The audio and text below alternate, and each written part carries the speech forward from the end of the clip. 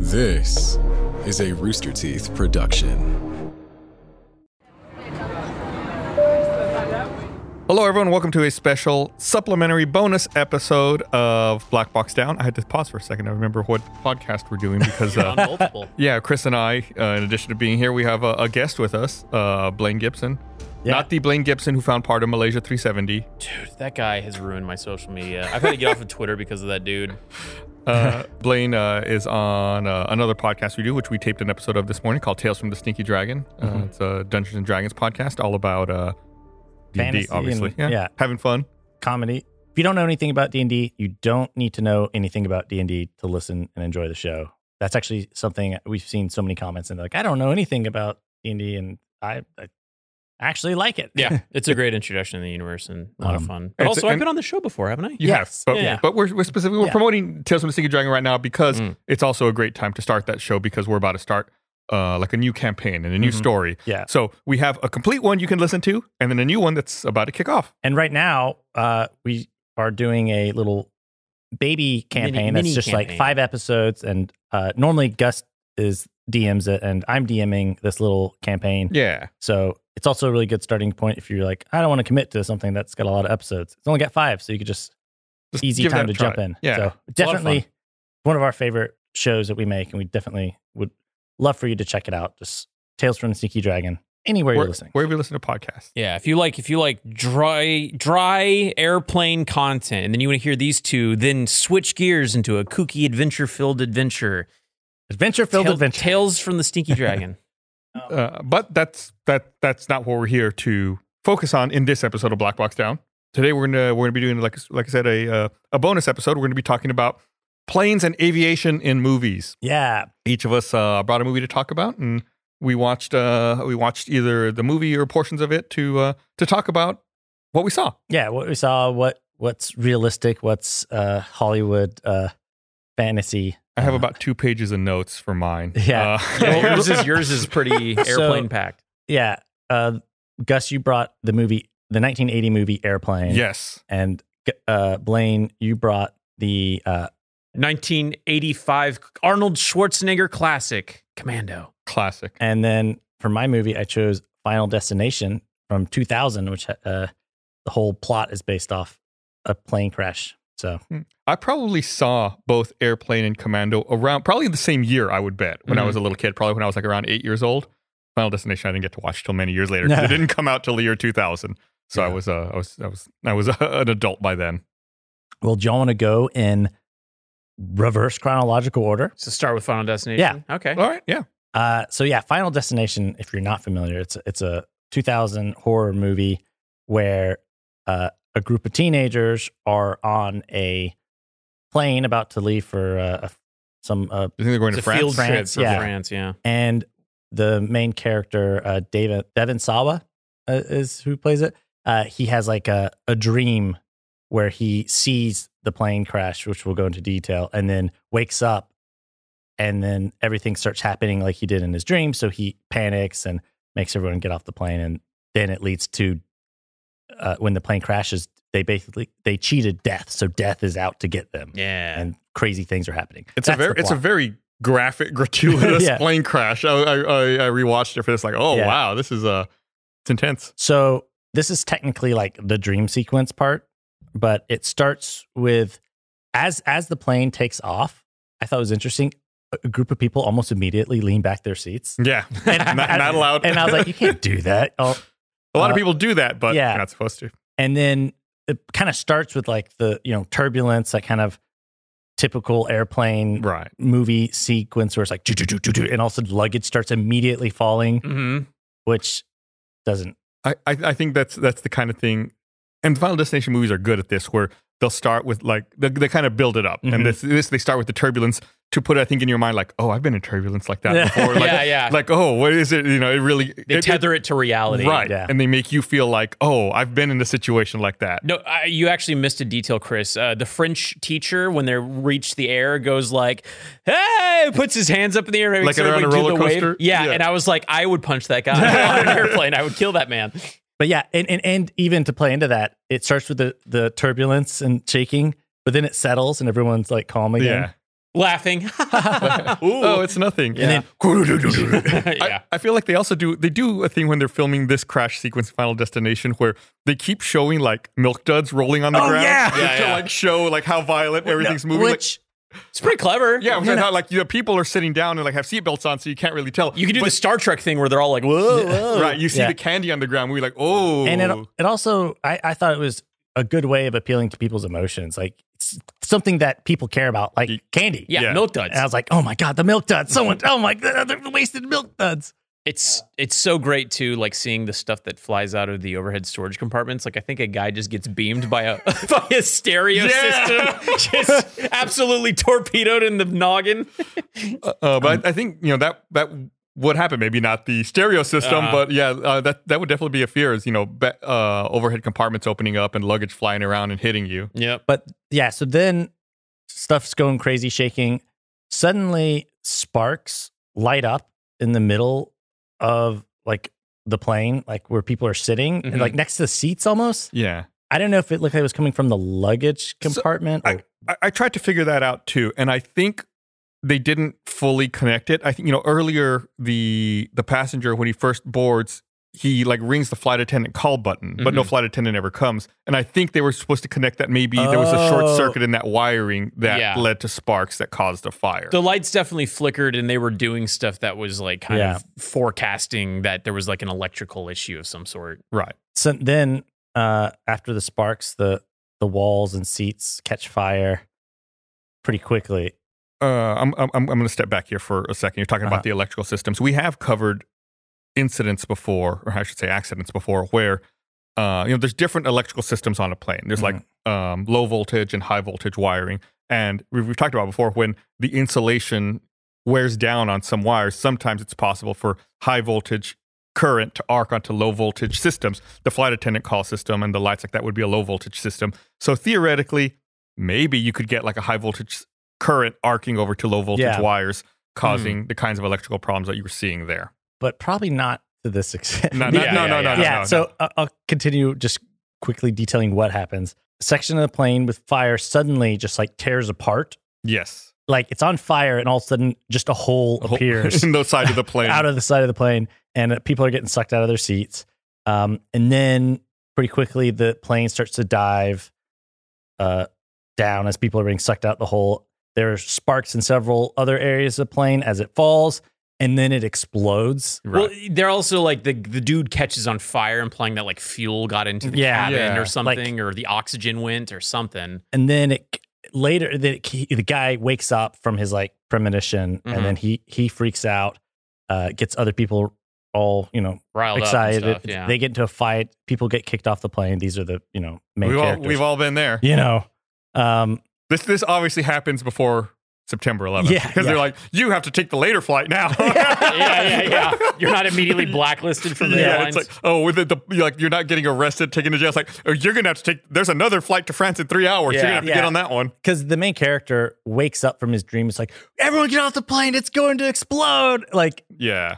And he's like freaking out, telling everyone there's like the plane's going to explode. Dude would be lucky if an air marshal didn't just take him down right then and there. They get kicked off, and then they're like yelling at each other out in the terminal, and then the plane in the background explode. Like this is like full on explosion, giant fireball that then so powerful that it breaks the glass. The shockwave. Yeah. You see the plane explode in the distance, and then like a second or two later, then the glass and everything shockwave hits.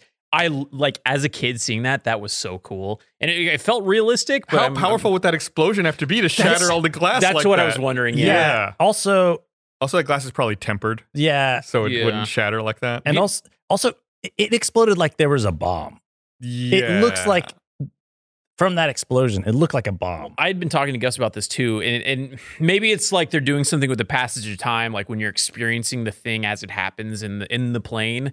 It takes longer and stuff like that. But like the scene in the plane where the milk duds rolling around and all that stuff, it's like falling apart for like a minute. But when you see the explosion, it just does it. Well, I think he's like, oh, there it goes. The plane's taking off. And then a few seconds later, boom. Yeah. I will say that we talked about the electrical failure. And there's actually a video I watched on Insider or something that had a air accident investigation branch in the UK, someone who worked on it, who had a couple comments about this scene. Oh, really? Yeah. And he was saying that electrical failures don't generally lead to explosions or fireballs. And like, I think he said like in his 35 years of investigating, he'd never like nothing like that had ever happened. I think the closest you would get might be like TWA 800, which crashed under mysterious circumstances. We did an episode about it where it's possible that an electrical short circuit ignited fuel fumes in the fuel tanks that caused an explosion. But I think that's the working theory that's most widely accepted, but it's not. The way that it happened in this movie is not. Well, I wouldn't question that guy, that expert, and you guys on this, but benefit of the doubt, I think they were setting up in a lot of ways that this airplane was a piece of junk. Yeah. And like that, like very possible that like fuel lines were ruptured or what have you, because like he even at one point pulls the little switch for the seat back tray. Yeah, the seat tray or whatever, and it just like pops off, like it's falling apart. And they also make the airplane look like total butt. Yeah, the flaps are all dirty and squeaky. So interesting thing about the seat back tray. That was something I wanted to bring up about this. Oh. If the seat back tray doesn't work like they depicted in that movie, a passenger cannot sit in that seat. Yeah. They would mark that seat as unavailable and then find a way to either remove or secure that tray so it can't be deployed down. Duct tape. Yeah, they might use duct tape for that. But yeah, the electrical failure would probably, maybe it might, this guy, the investigator, he said maybe it could smoke or something. It might lead to some smoking or something, or like, I meant like stuff not working, like the call button stuff, but the explosion. It would not explode. Yeah, and we've talked about this before, that jet fuel by nature is not explosive. Yeah. It would, of course, catch fire. It wouldn't explode. Fumes, like I did mention earlier, the vapor could explode, but not the fuel itself. Yeah. We might have talked about this on the Black Box Down episode that I was on previously, where we talked about plane stories, but I went on a Russian flight. It was Aeroflot. Aeroflot. Yeah, and I was thinking about this movie. I was looking around, and I was like, this is the biggest hunk of junk airplane I've ever been on. The engine looked like it was like going to wobble itself off. The other thing that would, in real life, would probably happen is they would pass out from. So I actually I took exception to this. This is one of the things I wrote down. When the crash is going on, the oxygen masks deploy, and when the side of the plane opens up, it decompresses and people fly out. This plane isn't very high. There would be no need. One, there'd be no need for oxygen to deploy. Two, the pressure differential would not be so great that there would be a decompression like that and people would get sucked out. They were definitely under 10,000 feet. It just happened right after takeoff. They probably were only, if I took a guess, 3,000 to 4,000 feet above the ground, if that. Well, I guess it looks dramatic. In the from the airport perspective, it seems like they're not very high up at all. But if you watch the premonition, the first version of the scene, it seems like they'd be a lot higher up, right? Because you see them take off, they go up, then there's turbulence, and like that seems like. But it's still not even that high. Like if you think about it, when you're in the plane, like let's say you're a passenger on a plane, even getting to 10,000 feet where you hear the ding, where you can recline your seatbelt, that takes 20 minutes maybe. To get to that point. They're definitely, I will say they're definitely under 10,000 feet. Okay. So there would be no need for oxygen masks or any type of decompression like that. I also noticed on the oxygen mask things, those things deployed, and I feel like there's like a reservoir like bag filled with air or something, or with oxygen or something, but they were all deflated. Like, was that inaccurate? Did you notice that at all? That's possible that it wouldn't inflate, depending on the pressure you're at. Sometimes it would inflate, sometimes it wouldn't. They were low, so I think not inflating would be correct in this case. Okay, all right. I think it was probably lazy filmmaking, but it just happened to be what was factual. At a higher altitude, it's more likely to inflate. Is it kind of like the same effect, like you buy a bag of potato chips and you take them up to the Rocky Mountains? I was thinking that. Okay. Exactly. Yeah.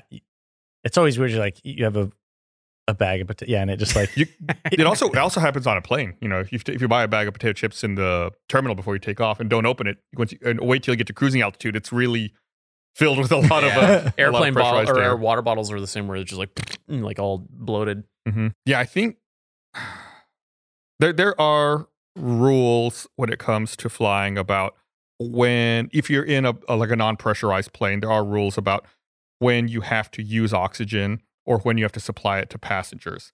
And I want to say a pilot does not have to use oxygen unless they spend more than 30 minutes above 12,500 feet, then they have to use it.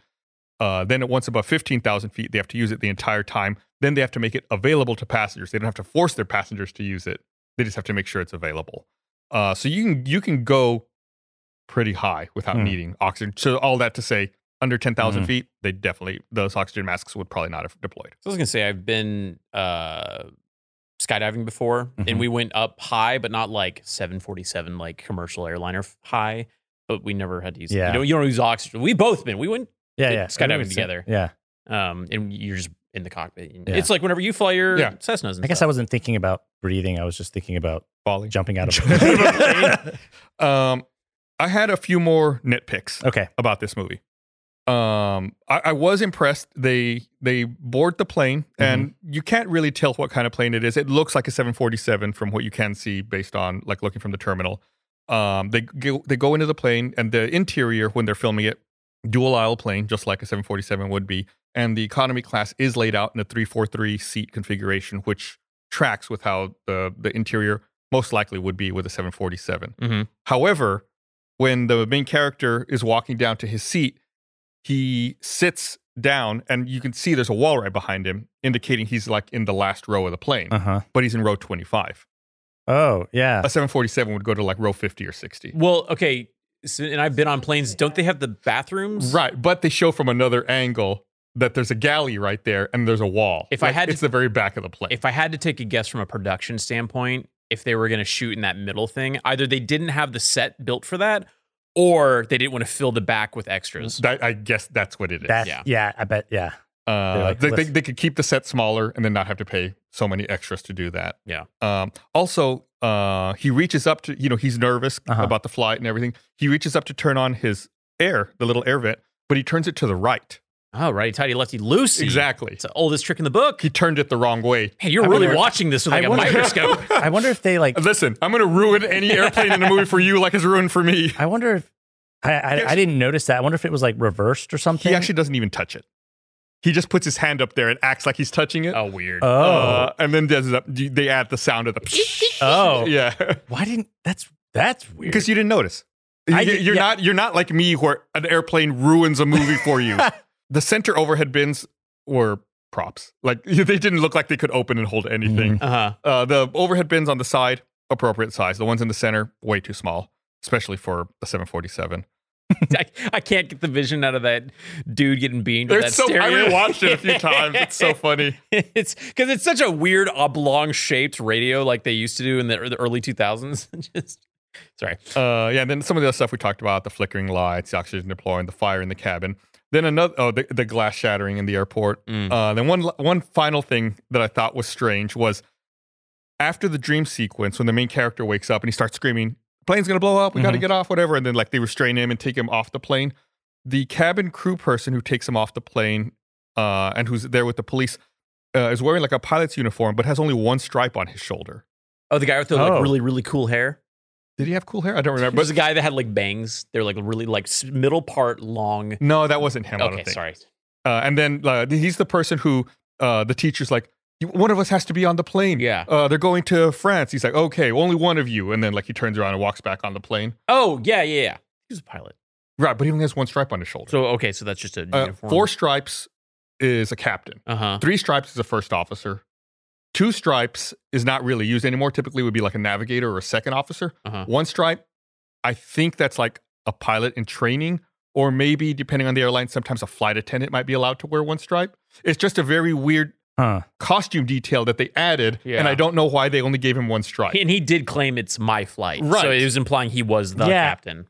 So that little bit of trivia for you, if you don't know that, if you ever see a pilot, 4 stripes, 4 gold stripes means that they're the captain. And then 3, I salute them. Right? Yes. Okay. 3 means first officer. I would also imagine if whatever he like goes with them off the plane, I would imagine security would just take them off. Yeah, he goes off with them along with the police, I believe, and they're there.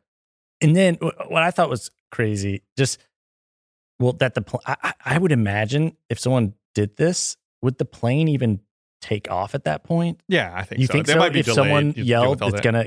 It's really. Yeah. And you can't. There's no accounting for that. Some other people may have also walked off the plane. People who are nervous flyers. I imagine that would probably happen. But yeah, the plane would definitely. Well, they did have still one take off. person. That's true. They had one of the girls. The one that the girl that carries the remainder of the franchise. She's in like every other Final Destination movie, I think. Yeah. And then afterwards, after it does explode, they're like getting interrogated by the FBI. I forgot that element. Yeah. Yeah, which I just thought was, they were like, he's like, I just had a dream or felt like it was gonna, got nervous, and I guess they just let him go. I don't know what they can do, but I feel like they would like arrest him or something. Again, this movie took place before September 11th. Yeah. So different world, different time. Well, what would the timeline of the investigation look like? And would they release him from custody? Would they even take him in? Like, what would that even? They would probably, the FBI would question him. The NTSB would come out to do their investigation. They'd probably want to talk to them fairly quickly. Depends however long it takes the NTSB to get there. I assume within the next 24 hours, he would be expected to be interviewed by actual accident investigators. Not for criminal prosecution, but for, accident investigation purposes. Yeah. Well, it's a fun little horror movie. Very, very kind of 2000s cheese. Absolutely. Yeah. But the glass shattering, it's like my favorite part of the. When I think of Final Destination, I think of the plane exploding, the shockwave, and then the glass exploding. But then I was also thinking about like that glass has to be super thick because it's resisting like airplane engines running and noise, and you don't really hear outside. So that's like heavy duty glass. There's no way it would have exploded. All the vibrations that it has to stand up to. That would have to be like a nuclear blast in the sky for it to go like really close. Yeah, ruined. This episode of Black Box Down sponsored by BetterHelp. Getting to know yourself can be a lifelong process. I think a lot of us can remember feeling like you had everything figured out by 18 or 20, only to later look back and feel like you actually knew nothing about yourself at that time. That feeling doesn't only come up in early adulthood because we're constantly growing and changing throughout our entire lives. And therapy can be a great tool for gaining a deeper understanding of yourself no matter what stage of life you're in, because sometimes we don't know what we want or why we react the way we do until we talk through things. Therapy can also be a great tool for learning positive coping skills, learning how to set boundaries, and empowering you to be the best version of yourself. If you're thinking of giving therapy a try, BetterHelp is a great option that's convenient, flexible, and entirely online. Plus, you can choose sessions that are suited to your schedule, so you can fit it in wherever works best for you. BetterHelp connects you with a licensed therapist who can take you on that journey of self-discovery from wherever you are. All you have to do is fill out a brief questionnaire, get matched with a licensed therapist, and if you want, you can switch therapists at any time for no additional charge. So discover your potential with BetterHelp. Visit betterhelp.com/blackboxdown today to get 10% off your first month. That's BetterHelp, HELP.com/blackboxdown. If you think an e-bike can't handle your haul, think again. Whether you're hauling groceries, gear, or even an extra passenger, the all-new Expedition e-bike has you covered. This new cargo e-bike is designed to carry more so you can do more and enjoy the fresh air in the meantime. I love this, the Expedition bike. I've got one myself. You fit so much cargo on the back. It's got so many great features. It's super convenient, amazing range. You can go real fast. And if you're a lazy bum like me, you can let the electric motor do all the work. I find myself looking for any excuse possible to use it. I think this bike's amazing. It does everything I could possibly want from it. So whether from quick store trips to outdoor adventures, electric e-bikes will transform how you get around. Electric e-bikes also cost way less than the competition, with quality feature-packed models financed as low as $133 per month. They include a powerful removable battery, a bright LCD display, 7-speed gearing, and 5 levels of pedal assist to power your ride. Plus, you can lower your gas costs and reduce your carbon footprint. Electric e-bikes are also customizable and adjustable to fit your lifestyle. Best part is, once you've decided on the perfect e-bike for you, shipping's free and it's delivered to your door fully assembled. I cannot stress that enough. You just unpack it and then it's already assembled. You don't have to worry. You don't have to bust out tools. You just unfold it and it's ready to go. You don't have to take my word for it. There's a growing community of over 250,000 dedicated riders on the road so far. Right now, you can check out the all-new Expedition Cargo e-bike from Lectric. Visit lectricebikes.com to learn more about the Expedition Cargo e-bike and all of the other sweet models Lectric has to offer. That's LECTRIC ebikes.com. Hey everyone, did you know this year is Rooster Teeth's 20th anniversary? That's right, whether you've been with us for 20 years or 20 days, we couldn't have gotten here without your support. So To show our appreciation, we're making 20 special anniversary episodes from some of your favorite shows to celebrate our 20-year history. Best part is, they're all mystery surprise videos. Every Friday, a mystery video will be available on roosterteeth.com just for first members, and the title of the video will be revealed on Saturday and then made available for everyone the following week. We love giving out surprises, but we couldn't keep everything secret for the whole 20 weeks of anniversary episodes. So, to kick off our anniversary, we'll tell you what 4 of the episodes are going to be. So, get excited for new special episodes of Rage Quit. I think that one actually just came out. Chump, Master and Apprentice, and Camp Camp. That's all you get for now. So, well, I guess you also know that Awu was the first one, but that's it. So, tune in to roosterteeth.com every week to see what the other episodes will be. Maybe your favorite series will return. Maybe it won't. Hey, only one way to find out. So, again, we're so thankful for your support these last 20 years. We hope that you're as excited as we are to see the return of these awesome shows. Well, shall we jump to Commando? That's Paddy. I loved this movie when I was a kid. Yeah. That's not Arnold Schwarzenegger. That's Blaine. Sorry. Just so everyone knows. We didn't get special guest Arnold Schwarzenegger. Yeah, this was like knee-jerk reaction. I was like, okay, you guys asked me beyond, what can I do? What's a Schwarzenegger movie? And then I was like, oh, Commando. Yeah. It's actually, so basically what happens is the plot of the movie is there's this guy, he's like a retired Commando? No, he's like a colonel or something like that. He's like higher up in rank, and he used to lead this team of special forces dudes. And at the beginning of the movie, they all get dead. And and then this dude shows up to his house. He's like, John Matrix, they're after you. Long story short, they take his daughter. John Matrix is Arnold Schwarzenegger. They take John Matrix's daughter. They kidnap her, and then they say, "We need you to assassinate a leader in this foreign country who trusts you, and then we're going to stage a coup. And you're the only guy that we can trust to go in there and kill him. And if you don't do it, we're going to kill your daughter." So they kind of set a ticking clock, which I thought was actually pretty brilliant for like a whatever 80s action movie, where they put Arnold, John Matrix, on an airplane to go to this foreign country, and it's an 11-hour flight. And he needs to escape the flight because he wants to go save his daughter because he doesn't trust these guys. He knows he's going to kill his daughter. So played by Alyssa Milano, right? Yeah. This is a weird cast. So he escapes the flight, which we'll get into. And then it's like the ticking clock is when the flight is going to land. On the other side, they'll realize that John Matrix is on the loose and that they need to kill his daughter because he's going after them or something. Right. So yeah, basically after all the kidnapping and all this stuff, they've got John Matrix held hostage, and he's like being escorted around by all these thugs. And there's this one thug who is going to be with him on the airplane. So they didn't want to spring a lot of money for extra tickets, so they only bought one. Well, yeah, but also like, okay, really quick, stepping out of this. No, we'll get into it later. So they board the airplane. They sit down, and then Arnold's like looking at the window and in the door, and he's like trying to figure out his escape plan.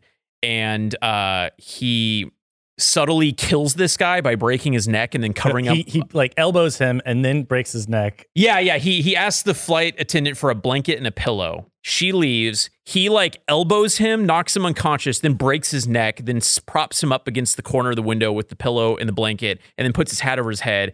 And then, of course, he says to the flight attendant, "Don't wake up, my friend. He's dead tired." Yeah. I also the fact that they put that one dude to keep an eye on Arnold Schwarzenegger, like that guy.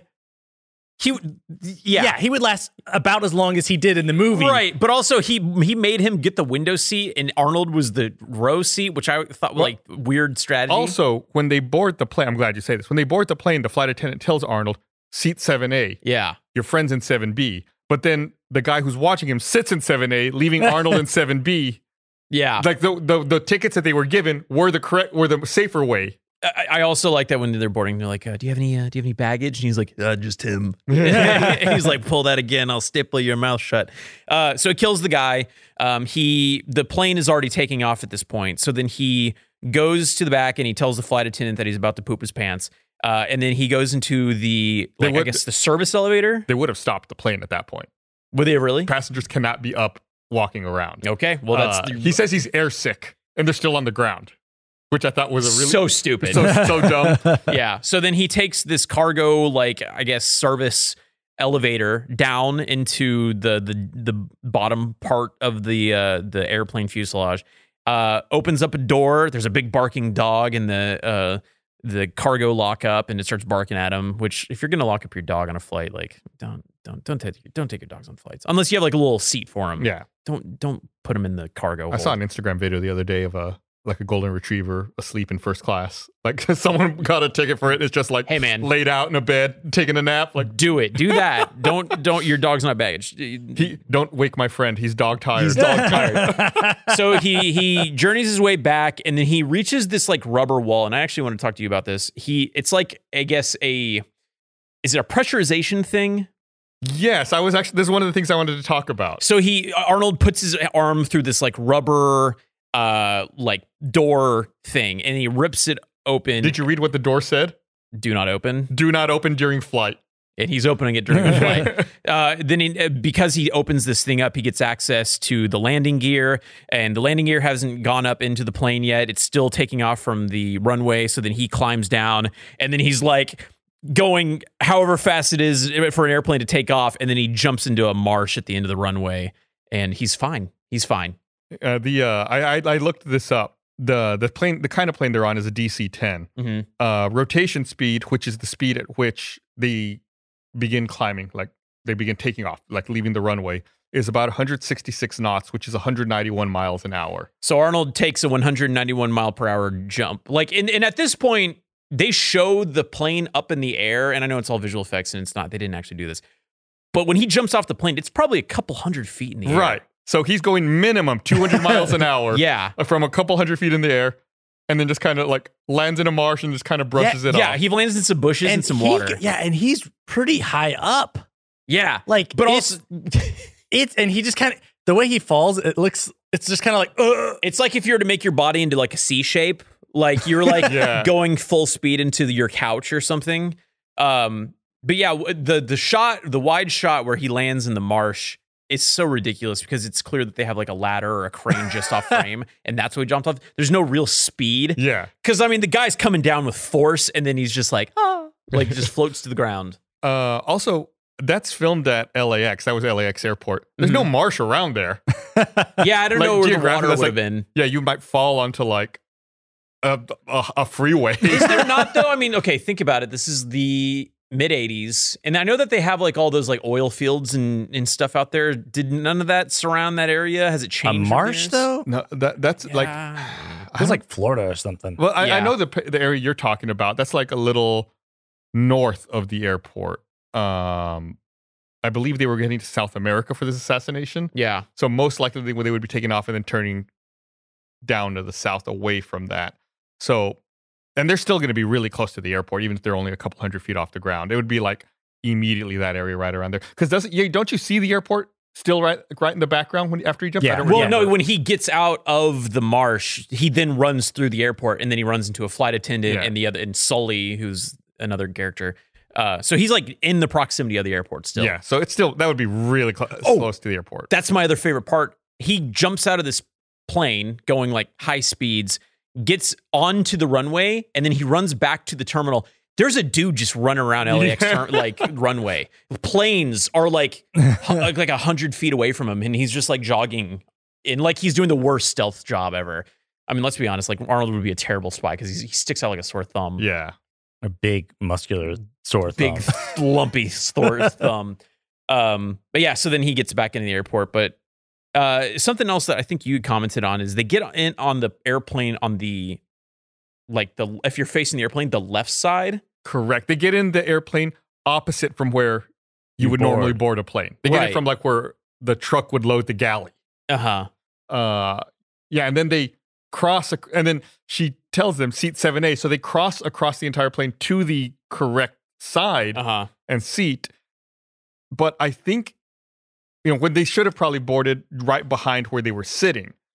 And the only thing I can think is, again, it's like a filmmaking thing where they wanted Arnold to be able to look over his right shoulder and keep an eye on the door that was closing. It definitely felt like they were trying to prevent jumping the line when you're filmmaking to, make continuity make sense. There's like a line that you kind of establish and you don't cross that line. The camera doesn't cross that line because then it's just like, oh, where am I geographically? So like it was between that, and then I think also like maybe the airplane, they couldn't get like the actual terminal connection, or maybe they did, but they couldn't film that. So coverage-wise, it made more sense for them to have a stairwell from the... There was probably also just maybe a set for the interior. Sure. But it's still, it's weird. It might have been a coverage thing. Maybe the other side of the set didn't look as good, or they're like, we want to film on this side. And I don't know. The elevator. Well, before he gets to the elevator, him breaking his neck, that dude's neck, he rocks their entire row of seats. You're telling me that no one noticed that guy just get rocked? Their back is up to like the galley or a bathroom, though. So there's like nobody sitting right behind them. But it cuts to a wider shot. That's a noticing a theme here.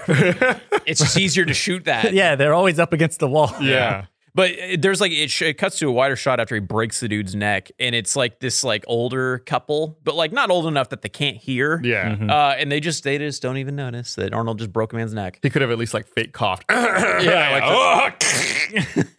Sorry, my drink opened. Oops. But yeah, the elevator though, is that like, what was... I mean, I don't, and Gus, you know better, but like those aren't accessible to. I've never heard of an elevator in a plane, but they wouldn't be accessible to just anyone. This is something I wanted to bring up and talk about. This deck galley that they show for this plane is incredibly authentic. Really? I think that they actually did film, going back on what I said earlier, I think they actually did film on a plane. I don't think it's a set. Because I've never been in the deck galley, but I looked up photos of the deck galley for a DC-10, and it looks just like that. Either they made a set look identical how it should look, or more likely they actually filmed in the plane. Because in this plane, this was the level where they would heat up and prepare the food and then put it onto a cart and then take it up to serve to everyone else on the plane. And there were avionics in there as well.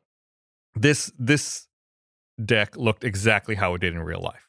Wow. I didn't know. So they actually have elevators? The DC-10 did. I knew that there's multiple floors, but yeah, I always assumed that it was stairs is how they access them. Some planes do have small elevators, depending, what you need to do. But this one was very authentic. I guess like footprint wise, an elevator would make more sense than stairs or a ladder, because like ladder, then you get into accessibility problems for crew and stuff. Especially if you're moving carts. Carts, that makes perfect sense why they would have it instead of an elevator then, or a staircase. Also, the thing you talked about, that do not open during flight seal to get to the landing gear. Again, I've never been in the internals of a DC-10, but based on the fact they were shooting inside the deck galley, I'm going to bet that they were also filming around actual landing gear. It looked very authentic to me, what I did see. Not that I know much about the DC-10 inners. So I bet that was some kind of pressure seal when they were at altitude. So... Okay, but thinking back though, he's on the front of the airplane. So then, but the way that they shoot it, it makes it look like he's going back. I thought he went to the back of the plane. Yeah, when he was to the bathroom. Right, but okay. So I think that's why they boarded the direction they did, so that he could have a place to go when he. Well, so they board near the front. He goes to the back. Takes the elevator down, so I guess it's assumed that he then journeys back to the front of the plane to get on the front landing gear. It looked like he was like going back further to the back. Yeah, but I think he's on the front landing gear. He might have gone back only to the middle of the plane, then got down there. I don't know where the service galley elevator was on the DC-10. So he might not have gone all the way back. So, okay, but either way, though, he rips that thing that says do not open during flight. Right. That would have caused a pressurization thing, and that would have alerted the cockpit, right? Well, so either one of two things. Either he caused a crash or... It's like he's like walking away, like, and then the plane explodes like in Final Destination. Or more likely, it just causes warnings to go off in the cockpit that the plane's not pressurized correctly. Then they would have landed the plane promptly, but discovered there's a dead body. Well, spoiler alert, later on they actually do land the plane, and then there's a couple of other thugs to meet them at the end of the flight, and then they did this guy so dirty. They pull the body bag open, or a blanket that's covering the dead body, and he looks like a ghoul. Like they painted him gray, and he looks horrifying. But they make the trip, yes, without issue, right? Aside from escorting a dead body. So this specific plane was a DC-10, like I said. And this plane that they filmed the exteriors of and presumably the interiors in was operated by an airline called Western Airlines, which ceased operations in 1987, 2 years after Commando came out. It got folded into Delta Airlines. And the plane that they used for this was delivered to Western Airlines in 1973, got sold to American Airlines, or gets transferred to American Airlines in April 1985. So presume this was probably towards the end of Western Airlines using it when they filmed it, and then transferred it out to American Airlines. Then American Airlines traded it off to FedEx in June of 1999. Are you talking about this specific plane? Wow, you tracked down the specific plane. This is the hell I live in. I need to know. FedEx never actually painted this plane or flew it. They just bought it for parts. And they cannibalized the plane for parts for just other DC-10s that they operated. Yeah, I wonder if they ever recognized. This back cockpit thing was torn. Yeah. There's a dead dog in the cargo hold. Haunted by a thug from this, whatever. Wow. Okay. Lots of times in movies, you can see either the tail numbers or serial numbers, especially around the nose wheel when the doors open for the nose landing gear, and you can look up those numbers. Sometimes with older movies, it's difficult to find just because records weren't digital back then. But I was able to track down this one. So there's another airplane sequence that happens in Commando as well. So like I said, he goes back to the airport, which I guess is LAX, and he meets a flight attendant. And the flight attendant just so happens to be training to be a pilot. And she hears his story about his kidnapped daughter. She at one point rats him out at a mall and all this stuff. But then she joins him and she's like, I'm going to help you find your daughter. So they steal, what's the proper term? A seaplane? They steal a seaplane together after it getting just riddled with bullets by these dudes on a Jeep. And they take off in just a marina or whatever. And she's like not super certain because she only flies Cessnas and she's never flown a seaplane. But Arnold seems to know, John Matrix seems to know his way around this plane really well. Yeah. They're about to crash into stuff and he's like, I got it. Yeah, we're gonna hit those boats. And he's like, no, we're not. And he pushes more throttle. Yeah. Oh, the plane goes like I'm surprised he didn't blow an engine. Yeah. But also, why was I've never flown a seaplane, but why was she not taking off? If she's flown Cessnas, which I have flown, why is she not taking off at full power already to begin with? Yeah. Normally, it's like you give it everything to get up into the air. She because they needed Arnold to do something. Also, she didn't pull out a checklist to start that plane. Well, there was a Jeep with a bunch of they were being shot. Yeah, but she's like, I don't know how to start it. I've never flown. It's like, look for the checklist. Maybe she wasn't thinking straight because her life was in danger, and she was being kidnapped by this beautiful man. I also noticed too that in that movie, gas, like fuel, is never a concern. Mm-mm. And she flies him like from that marina to wherever this like coastal place is that he does this, brutal killing spree at. And then she later on picks him up and then they fly off again together, even though the military's there to help them out. Fuel is just like, it's just like bullets in that movie. It's just not, it's plentiful. Yeah. Don't ever have to think about it. Ample. They don't really seem to matter. Yeah. So that's that. Again, this specific plane was a Grumman Goose. It was built in 1942. She did say, this thing looks older than me, but it's like, that's not unreasonable. Yeah. Like, you fly a 1970 something or another. It's old. But yeah, at the time this movie was filmed, this was like a 43-year-old plane, 43-year-old plane. It's pretty old. And this specific plane was actually sadly destroyed in a hangar fire in 1999. Ooh. So this plane no longer exists in 1999? Yeah. That might have been the fire from Final Destination. Oh. We're going to connect it all into the same Black Box Down universe.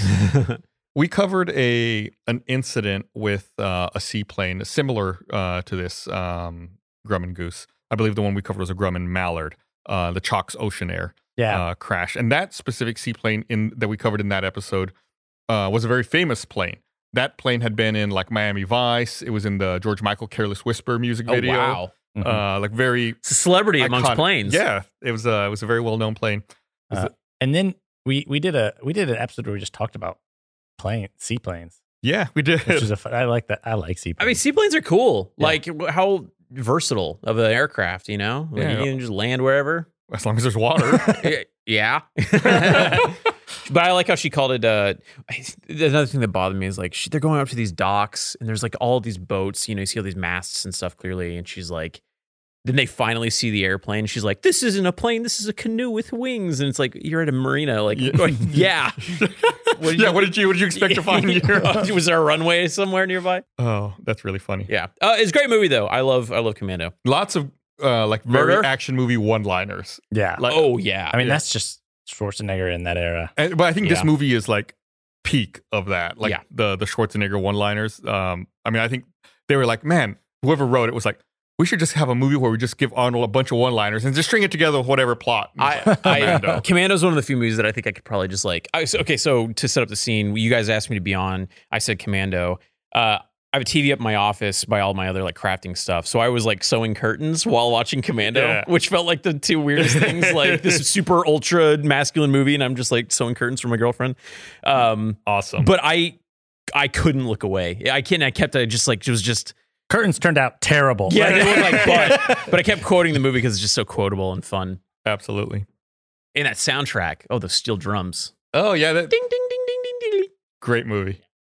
So, If we want to move on to the last movie, I wanted to talk about Airplane, which is a movie I've been avoiding every other time we did these. yeah. Just because I knew it was going to be super dense with a lot to talk about. Oh, yeah. And it is. So the movie came out, like I said, in 1980.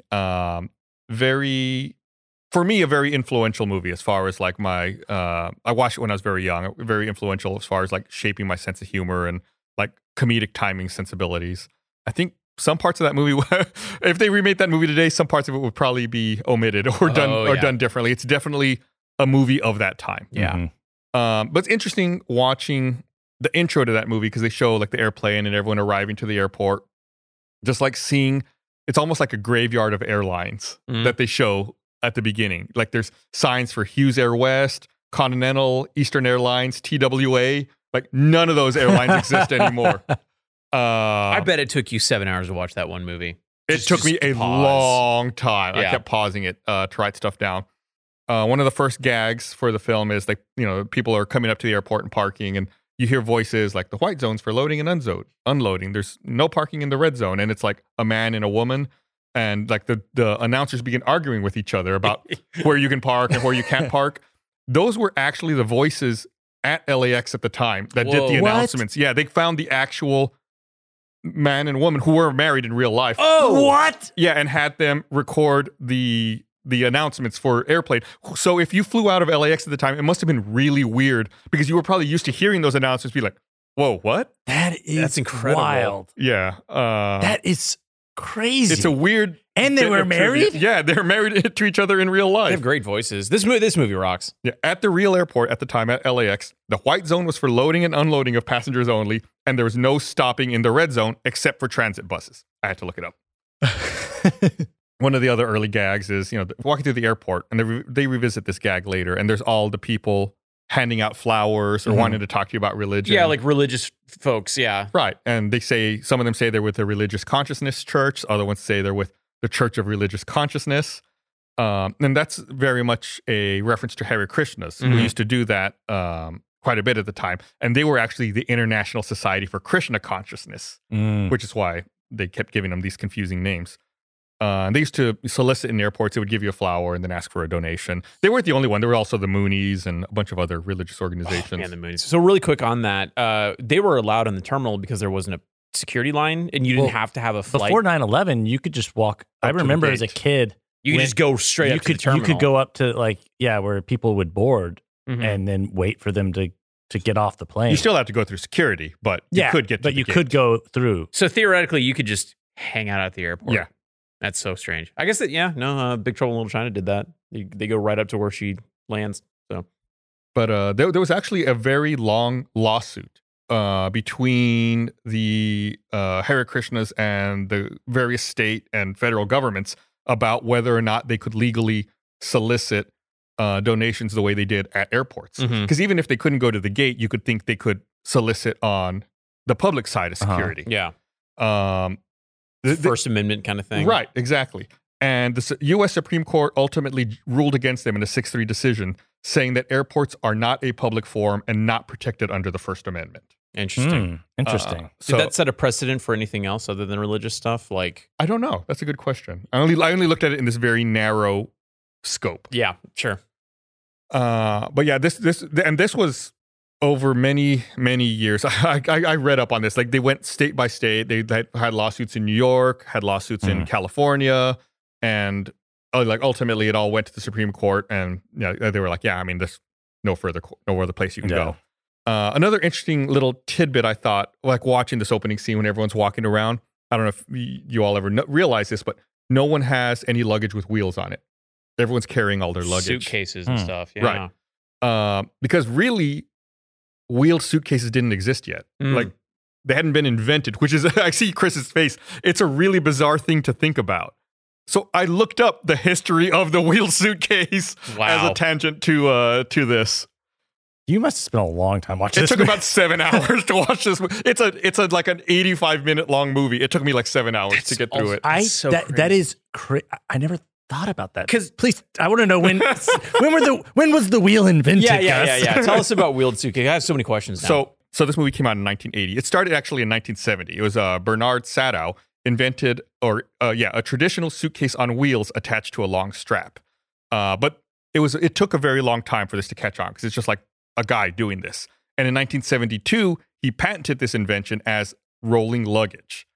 And it wasn't until 1987 that Robert Plath updated Sadow's design by placing the suitcase vertically, like we think of them now, attaching two wheels and building a retractable handle, which we all... That's just how suitcases are. Well, still really quick, I used to work at Samsonite, and I used to sell luggage in high school. And they did have that original design where it was a suitcase. It was basically laying horizontally, and it had a little like ribbon of rope that was what you used to drag. And I always thought it was the strangest looking thing, but I guess that was the original rolling suitcase. Right. It was the evolution of it. It's like you look at like the evolution of man. Like it like slowly starts to stand up, and now it's on four wheels.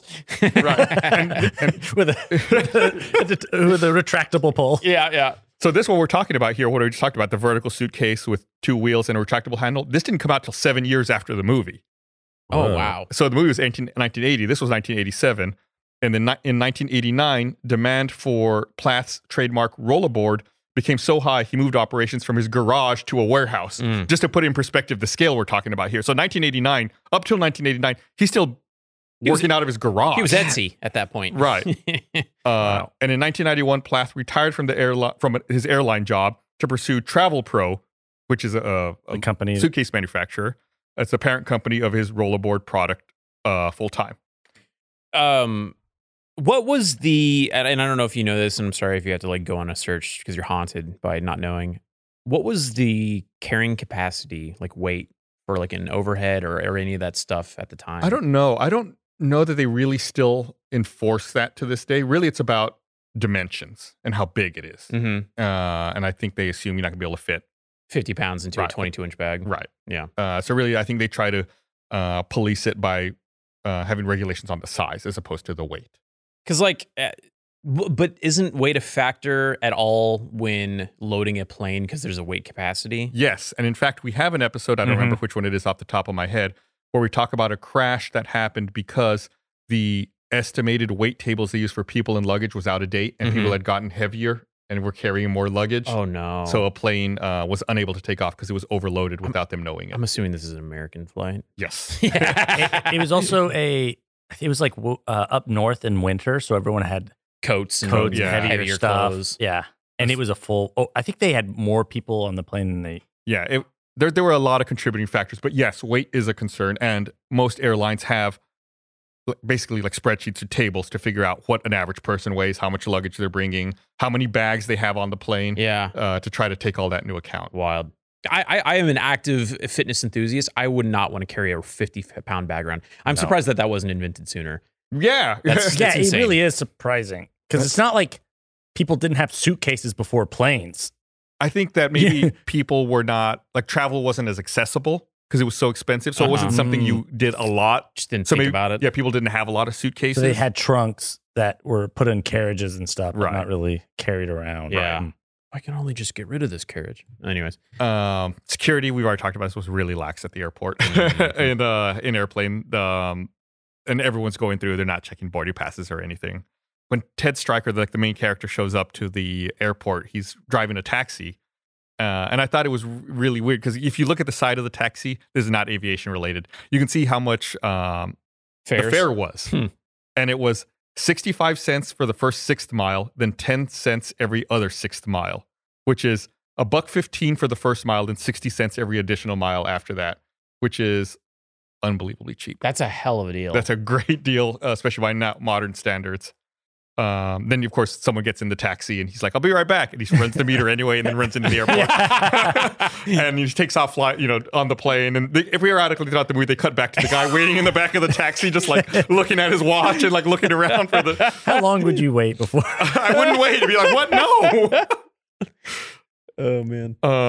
And there's a scene where there's like an aircraft marshal, like a ground crew person waving in a plane with his flashlights, not using correct procedures to direct that plane at all. He kind of is moving both lights in one direction for the plane, and someone asks him, where's the cart? And he uses both lights in the other direction, and Blaine's demonstrating the correct way to do it. You put one hand in the direction you want them to go, and then the other hand goes over your head, waving back and forth to catch their attention. Yeah, that makes sense. So it's like, if you want them to turn right and they're facing you, you stick your left arm out, and then with your right arm, you wave over your head to get the attention. Or reverse for the other way. Right arm out, left arm waving for the other turn. And a little bit of movie trivia, or like movie connections, I guess. The main character, Ted Stryker, is running into the airport, and you see him find his girlfriend, or wife, maybe girlfriend. They're like ex-lovers or whatever. Yeah. His love interest, and they have a conversation in the airport. And as he's running to try to find her, he runs past a mosaic tiled wall.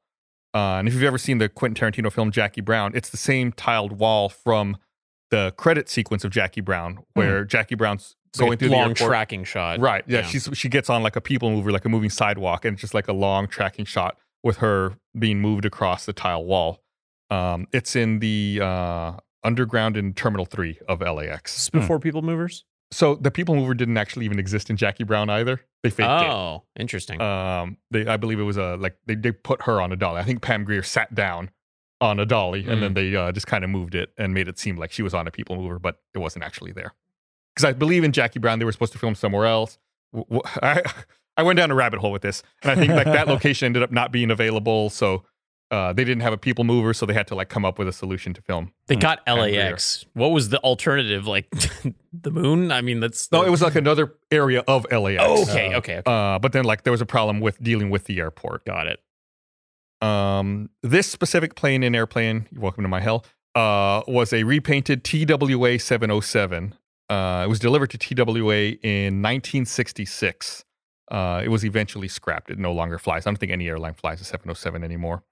But it's a 4-engine plane, one of the earlier Boeing planes, an early precursor, really ushered in the jet age. Did they shoot on this airplane, and then the airplane actually went on to continued to be used, or was this a retired plane at the time? They continued to be used. They just repainted it to say Trans-American, which is the airline in the movie, which should have been Trans World Airways for TWA. I'm just surprised because like they did a bunch of goofs and they're like spilling stuff. And did they actually shoot? That was probably a set. I imagine they built a set. Yeah. So you're talking about the exterior I'm talking about the exterior, yeah. And again, you can see the serial number on the nose wheel on the doors for that. When Ted Stryker walks up to the counter in the airport and asks, "Is Elaine Dickinson on this flight?" And they look it up and they're like, "Yeah, she is." Can you imagine going up to that today and asking if someone's on the flight and they tell you, "Yeah, they're here." That is wild. Though I could see it happening back then. Yeah. 100%. Then he says he wants to buy a ticket for the plane, and they ask him, smoking or non-smoking? Again, we just covered smoking in a plane. No more smoking on planes anymore. When the pilots are preparing to taxi to take off, there's a whole gag there. But they say, flight 209 to ground control, ready to taxi. Then ground control replies, 209, taxi to runway 19. So wrong. He would ask, they would say they're ready to taxi. Ground would tell them specifically what taxiways to go on. They wouldn't just say taxi to runway 19. They'd say runway 19, and then they would say taxi via Alpha, Golf, November, to runway 19. Especially at LAX, because it's so sprawling and big. Also, there's no runway 19 at LAX. The runways are 0624 or 0725, right and left for both. And then they all have the whole Roger, Vector. What's our clearance? What's our Vector? Victor? Yep. So stupid. And then they're still talking on the radio. They say 209, you're clear for takeoff. Departure frequency 123.9. LAX departure frequency is actually 124.3 or 125.2. Not the correct frequency. And they would have been given the departure frequency when they were getting clearance earlier, not when they're cleared for takeoff, ready to roll and ready to go. Another bit of weirdness. Whenever they show the exterior of the plane flying, or you can kind of hear the background noise, it's always a propeller plane that you hear, even though this is a jet. Like a whining propeller. I wonder if that's sound. because that just was the sound you associated with it at the time. Like that was a more common airplane sound. By 1980, we're really in the jet age is firmly entrenched. Okay. From what I understand, the people who made the movie wanted to originally set the movie on a propeller plane, but the studio insisted they do it on a 707. So they just kept the propeller sound. That was actually a little tidbit to quickly deviate. This was it was like guys that basically took a script from a TV show and then they rewrote, but they kept a lot of like the dialogue. So when you have these like really straight, serious performances, like it was an original script for something else that they bought the rights to. It was a movie. It was an actual movie. It was a movie called 0 Hour. Yeah. They took the script of the movie and then they were worried that it was so similar that they ended up getting the rights to the script. For how much? I don't know. $2,500. Wow. Yeah. What a deal. From Warner Brothers, I believe. Yes, it was a Warner film. So some of the like really ridiculous dialogue is straightly lifted from 0 Hour. Yeah. Which is another reason that they cast a lot of very serious actors to play these comedic roles. Like Peter Graves, Robert Stack, Leslie Nielsen. I think this was Leslie Nielsen's first comedic role. Really? Yeah. People thought of these actors as being like very straight, very serious actors. So that's why they hired them in here to kind of like create this juxtaposition, because people were used to these being very serious, dramatic actors. And now they're here like giving this very straight reads of this really comedic script. And it almost like started a second career for Leslie Nielsen, because he went on to do The Naked Gun. I feel like most people know him as a comedic actor. Yeah, that's really all I know him as. Drebin's what's the TV show? Police Squad. Yeah, what year was Police Squad and all that? That's wild. Because he's so good in this movie. Like like the serious performances, and they're not like winking to camera and stuff like that. Like everything's played so straight that's why this movie. That's what he's known for. Police Squad was 1982. Wow, so this really was predating all of Leslie Nielsen's comedic stuff. Incredible. The overhead bins in the plane, this bothered me. The overhead bins in the plane don't have doors. It's just like an open shelf and they put stuff up there. Oh. Is that inaccurate? I looked it up. It's actually accurate. Weird. That's the way they were in the 707 back then. Was there any netting or any straps? It didn't look like it. It was just like you put it up there. The interior of the plane was actually very authentic. So going back to what you were talking about earlier, they may have filmed some of this, if not all of it, in the actual plane, because it looks very right. Like I had to look up pictures of what the 707 interiors look like for TWA, and it's very, very similar. That's crazy that you just put it up there, because it just seems like the any stuff would be falling all the time. Yeah. Well, there's no wheels, so it's a lot more stable. You know, they're approaching rough weather. Denver Air Traffic Control tells them to climb to 42,000 feet. They're flying from the whole premise of the movie is they're flying from LA to Chicago. So Denver tells them to try to climb over the weather to 42,000 feet. Any longtime Black Box Down listener will know when you're flying east, you fly at an odd 1,000 altitude. Oh. So they should have been flying at either 41 or 43,000. The service ceiling of a 707 is 42,000 feet. So 41,000 would have been appropriate, but that's still on the high end. They probably would have been flying like 39,000, maybe 37. These idiots. When the little boy Joey goes to the cockpit, the pilot played by Peter Graves, what's his name? John Over? No, it wasn't Roger. It was Victor or Clarence. Clarence Over. Yeah, maybe. Over. Yeah, that's right. He hands him a toy model plane. So we have a present for you. You know, you're visiting our, for visiting the flight deck, and it's the model plane he hands him is a 727. If you're curious, I have to. Anytime I see a plane on screen, I'm like, oh, I have to. What is that? Gus, what they got there? I can sleep tonight. Thank you. You can tell the 727. It's a tri-jet. All three engines are at the tail.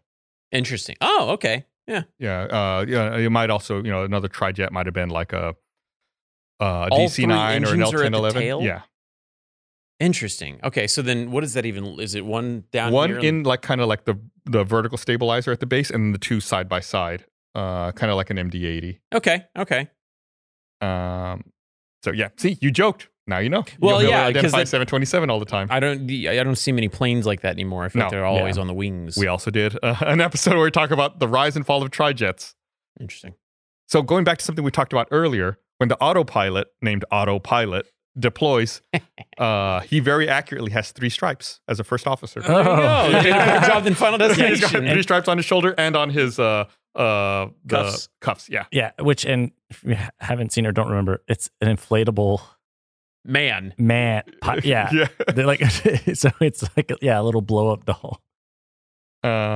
One interesting thing I thought is in the cockpit, they have like, all the instruments and everything. And there's like a clipboard in the back of the cockpit. There's an actual approach plate on that clipboard on the wall. Like, I don't know what airport it's for. I can't see it so small, but I was like, oh, like that's what an approach actually looks like somewhere.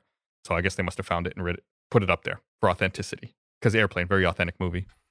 When Ted Stryker first sits down, he kind of like in the cockpit to fly the plane. He kind of like goes over everything and he's like checking. He's like, what's our airspeed? What's our altitude? What's our engines? What's our mixture?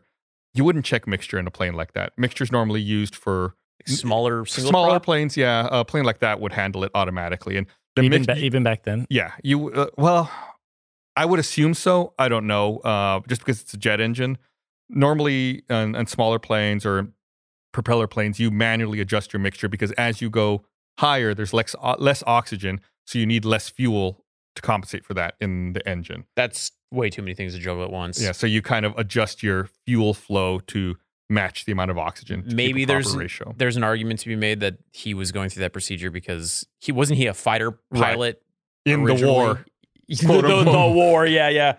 Also, the passengers were wearing headphones to listen to in-flight entertainment. Uh-huh. And these are old-style headphones. I don't know if you guys have ever paid attention to them or seen them, where they almost look like stethoscopes. You put them in your ears, and like they kind of like have tubing that meet under your chin, and then it goes down, and you plug it into the armrest. Uh-huh. Have you either you ever seen these? I've seen those types before, but I don't know. It's old. Yeah. Wait, so when they first introduced Leslie Nielsen's character, I thought, was he actually wearing a stethoscope? He did have a stethoscope, yeah. But later in what? Stupid. Oh my stupid God. bit.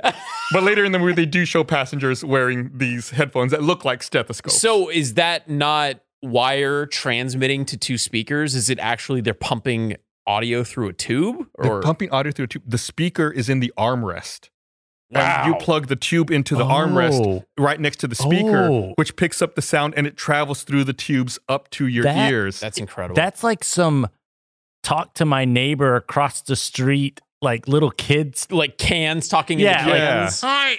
That is crazy. Yeah, I only learned how these worked like a week or 2 ago. And then when I saw it in the movie, I was like, oh, I just read it. This is what I do in my spare time. I just read about these a couple weeks ago. That is blowing my mind. It's weird. If you look it up, it's bizarre. It's also weird that they could hear those. Right. Because I feel like on a plane, it's hard to hear normal headphones that actually are projecting sound.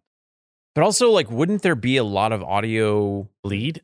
Yeah. But I think or just like the audio would spill out into the cabin and you'd be able to hear so much. I think it was so loud you couldn't really hear it. But wouldn't they back then have one thing that everyone watched? Right. So it would just play it on every speaker. Yeah, so it'd be playing on all of them, so there wouldn't be like, a bunch of bleeding of different noises. Sure. It would just be the one. Yeah. Like a drive-in theater. Yeah. Only a couple things left here. When they're coming into land in Chicago, it's foggy and everything, and they're like, you can't land. Ted Stryker's, no, I need to land. All these people need to go to the hospital. What's that? It's a big building with doctors inside. As they're about to land, he pushes forward on his control column to nose down to land at the last second. Uh-huh. That's a big no-no. You do not nose down. You crash the plane. So do you lower? If you think about it, even as a passenger, you're never like pointed down at the ground when you're coming into land. You're slightly reclined back. Yeah. Because you land with a nose up attitude and you pull power, so the plane kind of sinks down and hits the ground. So your gravity is landing the plane. Pretty much. You reduce your lift and kind of balance it, like less lift with gravity, touch down with your main wheels, and then your nose wheel touches down last. That's why when you're landing, you'll feel like you're slightly reclined, and then you'll come up to sit. Yeah, because the back wheels always hit correct, first, or most they should. They should. If you land like Stryker, you risk like breaking off your nose wheel or just like the burying nose it hitting into the ground. right? Yeah. No, do not do that. And last little tidbit I noticed. I was very happy about this too. At the end when everyone's evacuating the plane, they show the tower and the exterior, and there's a light rotating on top of the tower. It's an alternating white and green light, which is actually the color of lights at a civilian airport. If you're at the Austin airport and you're over there at night, or before the sun's up, whenever there's less than VFR conditions is what they would say, or nighttime, you can see it. If you go through security and you walk up to the windows directly in front of you and you look like towards the south, you'll see that light rotating white and green, and that just indicates it's a civilian airport. I'm assuming it's one white light on one side and one green light, and then it spins, but it gives the perception of flashing. Exactly. Okay. A water airport, like we saw in Commando, would have a rotating white and yellow light. Military airport would have 2 quick flashes of white with green, and a heliport would have white, yellow, green flashing. So just when you're flying, if you're looking for an airport and you see those flashes, there's an airport. That's a seaport or helicopter, and you know more or less what you're looking at. Okay. So just a little tidbit. I think the tower they showed was way too small to be actually the O'Hare Tower. It looked like a tiny little aircraft control tower, but it did have the correct kind of light on it. The light at the Austin airport's not on the tower. It's further south, a little south of the south terminal. You guys covered Die Hard 2? Yeah, I did Die Hard 2. Okay, yeah. I bet that one's like very flawed. Oh, yeah. There was a lot going on there. Anyway, that's it. That's my speed run of Airplane. I took 7 hours to watch that movie, so I could... I don't know if that counts as a speed run. I could speed run it for you. It's so good. Like, if you're going to watch any of these 3 movies, I think Airplane's got to be the one. Airplane's on HBO Max. That's how I watched it. I don't know what Commando's platform. on Hulu, I think. Yeah, I think Final Destination... The bargain bin at Walmart. But Airplane's just like so many, it's high jokes per minute. It's just like one after another, after another, after another. I feel like it really was very influential, and a lot of other things very referential of it, too, even to this day. Yeah. Yeah, but like I said, it's if you're going to watch it, go into it knowing it's a movie of its time. It's from 1980. There's some stuff that does not go over well today. I was shocked watching. I was like, oh man, how did I watch this when I was like 8? Yeah.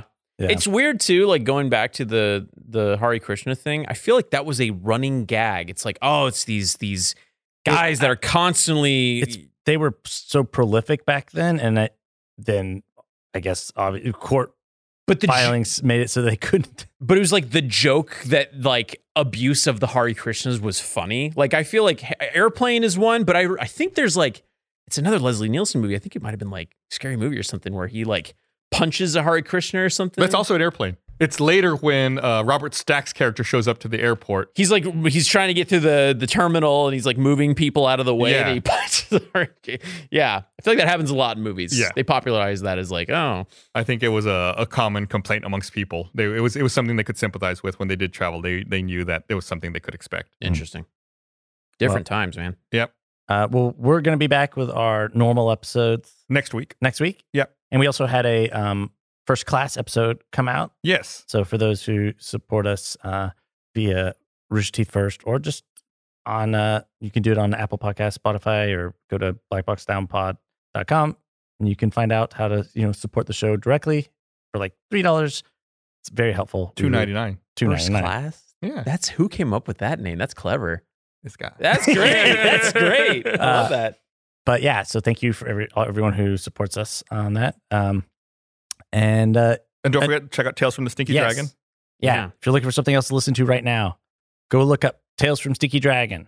It's great. We should come up with another higher tier than a regular listener, like the stinkiest, the stinker. I don't know. Yeah, we'll workshop it. Yeah, but yeah, highly recommend it. It's the Nat 20s. Then yeah, you go. Super fun for us to record, and everyone. We really, want you to check it out because we love making it. It's the thing I look forward to the most at work, and also we have these incredible puppet videos that Chris and I both work on. Oh, actually, we have one that's actually plane focused. That's right. That's coming out. So maybe we'll cross post it on Black Box Down social because it's me and Gus all of our characters in a little fantasy airplane that Chris and I worked on making the airplane together. He had a Mach 1 and I came in and fixed up a few things on it, but very fun. All right. Well, thanks for listening, everybody. Bye.